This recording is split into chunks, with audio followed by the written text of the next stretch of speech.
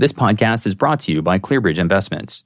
Meet an evolving economy confidently with ClearBridge Active Equities, the foundation of a resilient portfolio. ClearBridge, a Franklin Templeton company. Go to clearbridge.com to learn more. Have you ever felt stuck in a rut, defined by your job or your past? Do you have clients who had trouble making the shift from a career identity to a retirement identity? Hi, everyone. I'm business coach Steve Sanduski for Barron's Advisor, the Way Forward podcast. My guest today is Mona Sobhani. Mona used to be a strict scientist, convinced that logic and reason were the keys to understanding everything. But then a series of events shattered her identity and forced her to confront the limitations of her worldview. In this fascinating conversation, Mona shares her journey of transformation. She talks about how she opened herself up to new possibilities, to follow her curiosity, and is a powerful reminder that we are not limited by our labels. But this isn't just Mona's story. It's a story that resonates with all of us. We all face challenges that force us to question our beliefs, our identities, and grow in unexpected ways. With that, please enjoy my conversation with Mona Sobhani. The Mona of today is dramatically different than the Mona of just a few years ago. So I'd love to hear about who Mona used to be, what happened, and who Mona is today. I'm a cognitive neuroscientist by training, and I think I used to be what that stereotypical image that people conjure in their head of scientists. Science was my religion because when I went into it, it was my way of understanding nature and the world and reality and why we behave the way that we do. And so it was just such a huge part of my identity. It's all I was. And I got my PhD in cognitive neuroscience. And so it was a hard-earned identity, like very hard-earned identity. So that's how I was. And I wasn't open. I wasn't spiritual. I was anti-spirituality, anti-religion. Basically, anything that science couldn't explain, or I just wasn't interested in it. And I just had a time in my life when I started to have an existential crisis where I started to ask, what's the point of life? Like, is this all we do? We wake up, go to work, and come home and don't have time on the weekends. And I think part of it was because when you're doing a PhD, you have a very clear goal and you almost can't focus on anything but that. And so it's purpose driven. And then once that ends and you join the working world, the purpose isn't as clear. But it was a number of other things too. I had a few events over a few years, which were the tipping point. And one of them was one of my professors was murdered by one of our students. It was someone who had helped me with one of my experiments. And he was so beloved. And it was really shocking because it was a really violent crime. And then a few years later, a relationship ended. And so that really shook me. I already had lost my purpose. I was like, why are we here? And I felt despair for the first time because I was so confused and heartbroken over all the things that had happened. I started to wonder. And so then I got interested and I was like, maybe I don't understand the universe. And so I started this personal project to start interviewing intuitives and mystics and other scientists who do research into edge science. I started to expand my understanding of what we know and what we don't know. And my identity started to shift or started to feel threatened. So old me was like, I'm a strict scientist. And then all this stuff happened to me. And I did start doing research and I was like, oh my God, there is evidence for a lot of stuff. I was like, why don't we know about any of this? And so when that started to pile up, my identity started to feel threatened. So what I came back to, I was like, I'm a scientist. I follow the evidence. If there's evidence that points to something we don't understand, I still have to follow the evidence. You can't delete data. It would have been easier to ignore it and to go back to old me, but I just couldn't.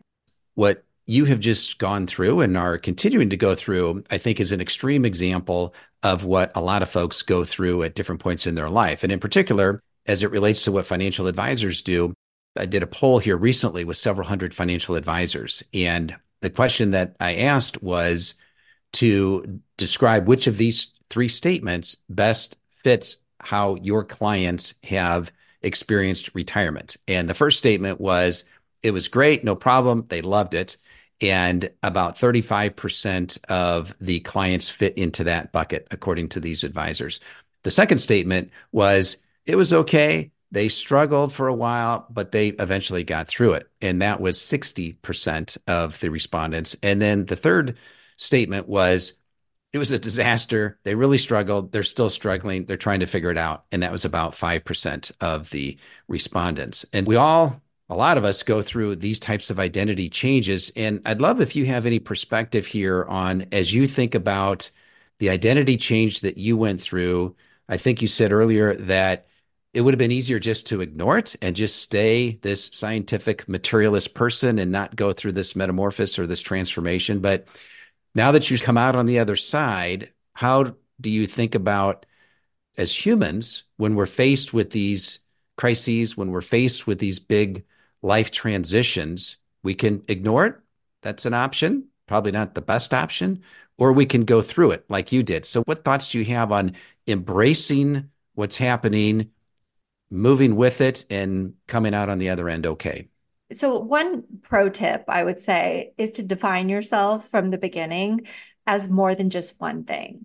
And I think our society also does a really terrible job at that. It's like a lot of us are just defined by the work that we do. That was my story. I was a scientist. I spoke to a lot of psychologists and healers. And I remember one of them said to me, "You have more to offer the world than your intellect and your productivity." And I was like what? I genuinely didn't know. And he's like your heart, like compassion, like your time to listen to somebody else. It was a valuable lesson for me because I started over the months to see what he meant and how true it was. And then suddenly I started to see also when you write, if you take a piece of paper and you say, like, I am, and you want to write down all the things you are, like, and really do it, you're a lot of things, right? You're not just your job. And not even in relation to other people, like just within yourself, you're creative, you're competent, you're brilliant, you're sensitive, whatever.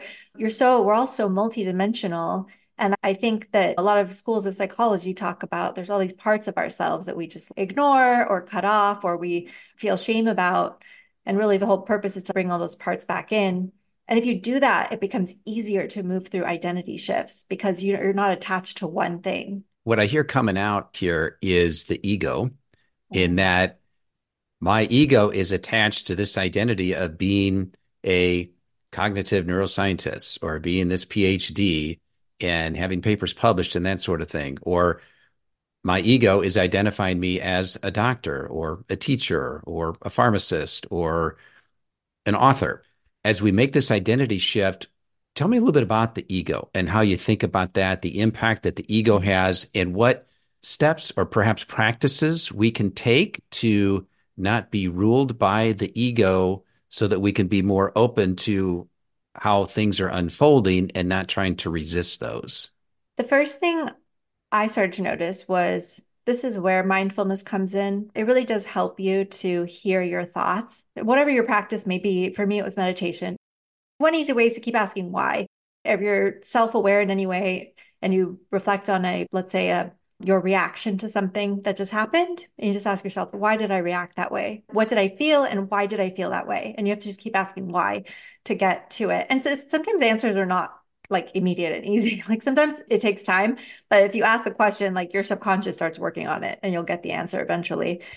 So you start to see your ego. And I think sometimes the ego can be seen as like an enemy, but it's not the enemy. So from a biological perspective, the ego's job is to protect you. So it's a caring thing.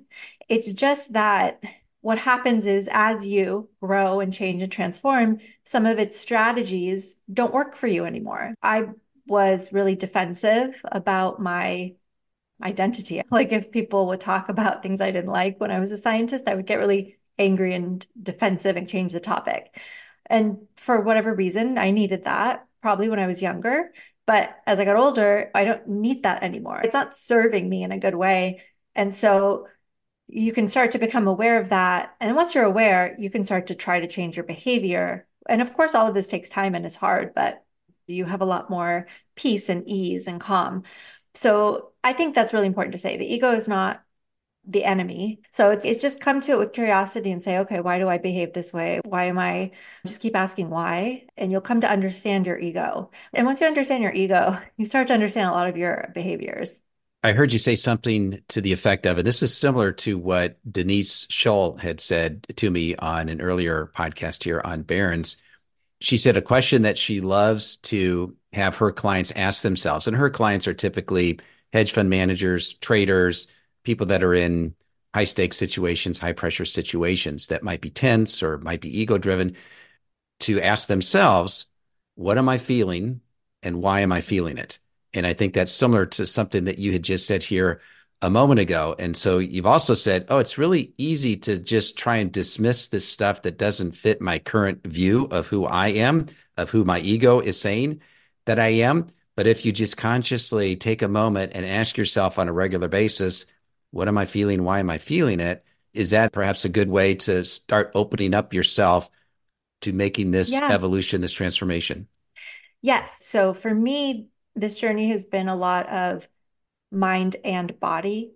And the reason for that is because I think a lot of Westerners or a lot of rationalists like me are so in our heads and are so ego driven. Like I was so ego driven before that it can actually be hard to even think to admit to myself mentally what I'm feeling. And we're also very out of touch with our feelings. So sometimes asking yourself that may not get you far if you're one of those people like I was.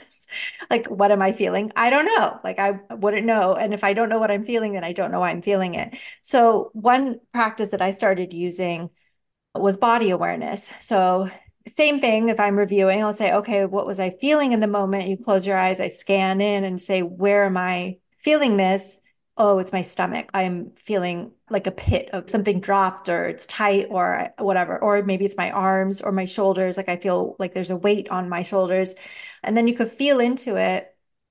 And it's sometimes easier to not try to find an emotion, like from a list of emotions or feelings. Sometimes it's easier to do that in your body for some people, and different people are different. So it was easier for me to do that in some instances, to be like, oh, okay, I feel this. And then I would just feel into it and be like, oh, yeah. And then I could more easily find the emotion and be like, oh, I feel angry or whatever it was. And then feel into it and let it go. And then I could ask why. I'm glad you brought up this idea of the body experience, the somatic experience, because I think that is often a piece that we don't pay close attention to. And I'm just like you, at least the way you used to be. I'm all in my head. I'm Yeah. that guy that is like Mr. Intellectual and thinking about things and trying to solve problems just by thinking about them. And I'm trying to move more toward where you've been. And it's been a long multi-year process for sure. And so that's why one reason why I really enjoy talking to folks like you that have really been through this. I also had a conversation earlier with Victoria Song, and we talked a lot about this idea of the body and feeling what's going on in the body and letting that process through the body. And she wrote a book called Bending Reality, which was really interesting, went into some depth on these topics. Bessel van der Kolk, who you probably are familiar Yes. with, may even know, he wrote a book called The Body Keeps the Score, along this idea as well, and how things are kept inside the body if you don't Oh, yeah. let them and express them. So it sounds like that it could also be a key part of this transformation process. It absolutely is. And it's actually a shortcut in some ways. So, one of the people I interviewed, I think it was maybe a somatic psychologist, talked about this and was like, sometimes it doesn't even have to be like, you don't have to know your trauma. You don't have to do the psychoanalysis things. Sometimes you can get a massage, you can get rolfing, you can get myofascial release, you can do emotive dance or body work. And sometimes it just releases the emotion and the traumas and you feel lighter. After you keep doing it, you just feel lighter and more at ease and less anxious. And you didn't even have to sit in a psychotherapist's office and talk about your childhood and dig into why. I think it's good to do that, like what we're talking about. I think it's good self practice and self awareness to understand your behaviors from an intellectual level. But I think it's also, I don't want to understand all of them. If I can just shortcut and release some of them through those practices, then I definitely do that. In terms of a framework on how people transform, there's an organization that I think you're familiar with called the Institute of Noetic Sciences. And they wrote a book a number of years ago, which I got a long time ago, called Living Deeply. And in the book, they laid out a bit of a framework. Now, of course, not everybody is going to go through it in the same way, but they interviewed a lot of different people who had gone through personal transformations, identity changes, And they identified 4 steps in a transformation process. And again, not everybody is going to go through it this way, but I just want to lay out what might this look like. And the 4 steps that they talked about, the first one was intention, which is I'm actually making a determination or a decision that I do want to make a change here. Second is attention, where I'm going to start paying more attention to, I'm going to start noticing the things that are going on. We talked about somatics here. So noticing like what's going on in my body. What am I feeling? Why am I feeling it? A third is repetition, in that once you start a change and implement a practice, then we want to continue to repeat that. And then the fourth was guidance, which is a lot of other people have been down the road that you've been down. And so oftentimes it helps to work with other people who have been through this and can help guide you and along the way. So what are your thoughts on those 4 steps? Was that similar for you as you went through your process? I stumbled onto my transformation, so I can't say there was any kind of intention there. And actually, those are some of that is neuroscience principles, actually setting an intention and setting goals for yourself. It's because your brain's kind of like a filter. So based on goals and intentions that you set, your brain adjusts its filters because your attention cannot go to everything. So your intention focuses your attention. And it has to be that way because you cannot process everything. Repetition, which is really important for any kind of behavior change in general, or not even behavior change, but just changing your neural networks. So like your brain is a system that kind of doesn't want to change because it takes energy to change and it wants to conserve energy. So it does take a lot of effort and repetition to change things. I think the guidance was so important. I can't tell you how many people I spoke to, and every single one of them said something that resonated in the moment or helped me in a dark night. And I think part of it was because they helped with the practices, not only insights and perspectives, right? That a lot of them gave me a lot of practices. And I started to do these practices and meditation and get space between my thoughts for like things to quiet down and calm down and loosen up. And space is good because it allows other things to come in, right? If there's constant chatter in your head, there's no space for transformation. There's no space for change. There's a thought here that oftentimes, in order for someone to make a major change in their life, they have to be experiencing tremendous pain. And so pain is probably the most typical instigator of people making a big change in life. So let's think about that and contrast that with the thought that oftentimes we delude ourselves in that we believe certain things that may not be true to an objective party, but we believe them to be true because they serve a need that we have. They solve a problem that we have by believing this. And maybe it's not harming other people. Maybe it is, but I believe this and it's helping me get through something. Now, contrast those two things with I need pain to instigate a big change versus I'm comfortable with this useful delusion, which is the title of a book by Shankar Vedantam, who was also on an earlier Barron's podcast. Do you see those two working somehow to foster people making change, or do we need to get, in your case, you had an existential crisis. So that's pretty big. You had a lot of dark nights of the soul. So did you have to go that deep before you were willing to give up that scientific materialist identity? I think so. I think we're in flow with the universe. I think we talk to each other all the time. I think the universe whispers first. If you're listening, you'll hear it. But if you are not listening, it's not going to whisper next time. And it screams or it shouts or it pulls the rug out from under you. And I think that's what happened to me. And I think that's what happens to a lot of people. I think you like get signs along the way that you should change something or pay attention to something else, and you don't listen. And then it just gets to a point where the universe needs to get your attention to get you to change. And so it does everything it can to get you to pay attention. And that's when some sort of crisis comes in. But it is like that for a lot of people. It takes something to go wrong for you to be open, because when things are going well, you don't want to change things. You're not like, how do I change things? Like, things are going well. Let's just continue this. But when something goes wrong, you're like, this is not working. What do I need to change? I like your point about how the universe whispers to you. And because things are happening to us all the time. And when we get back to this idea of intention and attention, if we just make a conscious effort to pay more attention to what's going on, and this is one of the things that I've been trying to do here in recent years as well, which is as I'm getting older, I'm trying to listen to what my body is telling me. So if I need to back off on my workouts because my body is telling me that it's sore, and my ego is saying, no, keep going, Steve. You got to get stronger and you got to get faster and you got to jump higher and all that good stuff. I'm trying to put the ego aside and say, what's the body telling me? Because I want this body to do well and I want to have a long, healthy lifespan. And so I think if nothing else, if we can just pay closer attention to what is happening, what we're hearing, what we're feeling, and to your point, not wait until the world screams at you and now a crisis has come up, I think we'll all be a lot better off. Carl Jung talks about it too in some of his work. He talks about, I think it's there are lessons that you have to learn in your life. And every time you don't learn the lesson, I think the universe comes back stronger and stronger until you finally do. He has another great quote that I love that became like my mantra for my healing journey. It was something, it's like, what you don't make conscious from your subconscious becomes your fate.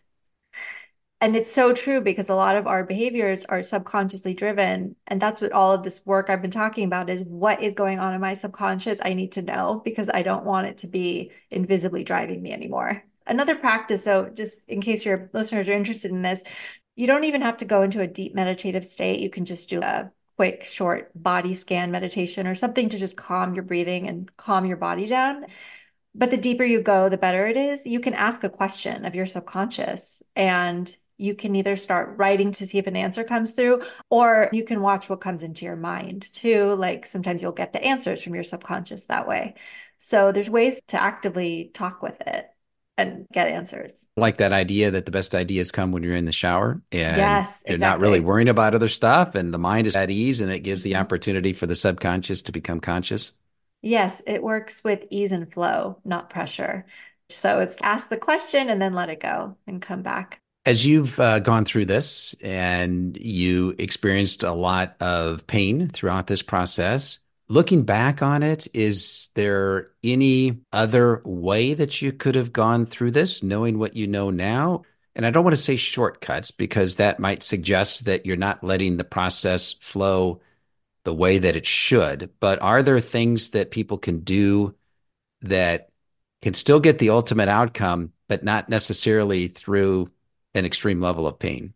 If you're talking about like feeling unease in your body, then it would be those practices I mentioned earlier, body work, getting massages, dancing, myofascial release, things like that. I'll find a way to let the energy out. And that's how I think of it too, is I'm like, it's energy and you just have to get out of your body. But if it's mental, then it's a helpful exercise to say, who are you? Beyond all these labels that you've created for yourself, all these labels as cognitive neuroscientist, rationalist, spiritual seeker now. Who are you beyond that? I do find it useful to keep trying to answer that because every time I do, I find a new way to answer it. It's like creativity kicks in and I start thinking of like new aspects. And I think that automatically starts to broaden your self identity, right? The way you think of yourself. And I think that kind of thing really eases the attachment to one identity or one self concept. I also like the idea of trying new things. And I think advisors do a pretty decent job of this when they're working with clients that are nearing retirement and the client is trying to figure out what am I going to do in retirement? How am I going to spend all my time? And so oftentimes we'll have them go through some kind of exercise and just think about how do you envision your retirement? And maybe we've got some pictures that we show of different things and encourage them just to try different things. And I think that's always good. And I was just thinking about Arnold Schwarzenegger. And here's an interesting guy. Starts out as world champion bodybuilder, and then he goes from that to become the world's biggest box office movie star, and then he goes from that to be governor of California. So three different, completely different disciplines, yet he's world class in all three of those. Some people may argue not in the politics, but we won't get into that. And yet, so who is Arnold Schwarzenegger? And he's a lot of other things too that we don't need to go into. But here's a guy that has multiple identities. And I suspect he may not be attached to any one of those particular identities, but he tried and did a lot of different things. And I look at it that way too, where I try different things. I'm just learning how to sail. I've never thought of myself as a sailor, but here I am in my early 60s and I'm learning how to sail. So I kind of add that as something else of who I am if I want to put a label on it. You got to decide that I want to do new stuff and be Yeah. committed to that as well. Yeah, I think also actually if you find resistance, sometimes I can think about old me listening to this interview would have been like, oh, that's nice for other people. I'm good. I know what I like and what I don't like. And that's what we call resistance. And like noticing when that comes up for you. And then that's a good place to ask, why am I being resistant? What am I feeling? Why can't I be open? Let's talk about your book for a minute here. Is there one or two ideas from the book that you would like folks to take away from? The biggest takeaway is to stay curious. I think that there is enough evidence to at least question some things or to think that there might be a little more to the universe than we're giving it credit for. And the other thing was, I talk a lot about altered states of consciousness in the book, which are some of these practices I was mentioning, meditation. I talk a little bit about psychedelics, things like that, that where they, like we said, get your conscious brain out of the way and let your whatever is underneath to come up. And I just think those are really important practices that a lot of us should embrace a lot more of. So the book talks a lot about that too. And I think you have a Substack as well. If folks want to stay in touch with you, what would be the best way? Yeah, it's called Cosmos, Coffee, and Science. And I Great have a title. website where you can find everything. It's monasobhaniphd.com. All right, that's all for today. Make sure you like and share this podcast through your favorite social platforms. And for more great podcasts, visit us at barons.com/podcasts. Take care and be safe. This podcast is brought to you by ClearBridge Investments. Meet an evolving economy confidently with ClearBridge Active Equities, the foundation of a resilient portfolio. ClearBridge, a Franklin Templeton company. Go to clearbridge.com to learn more.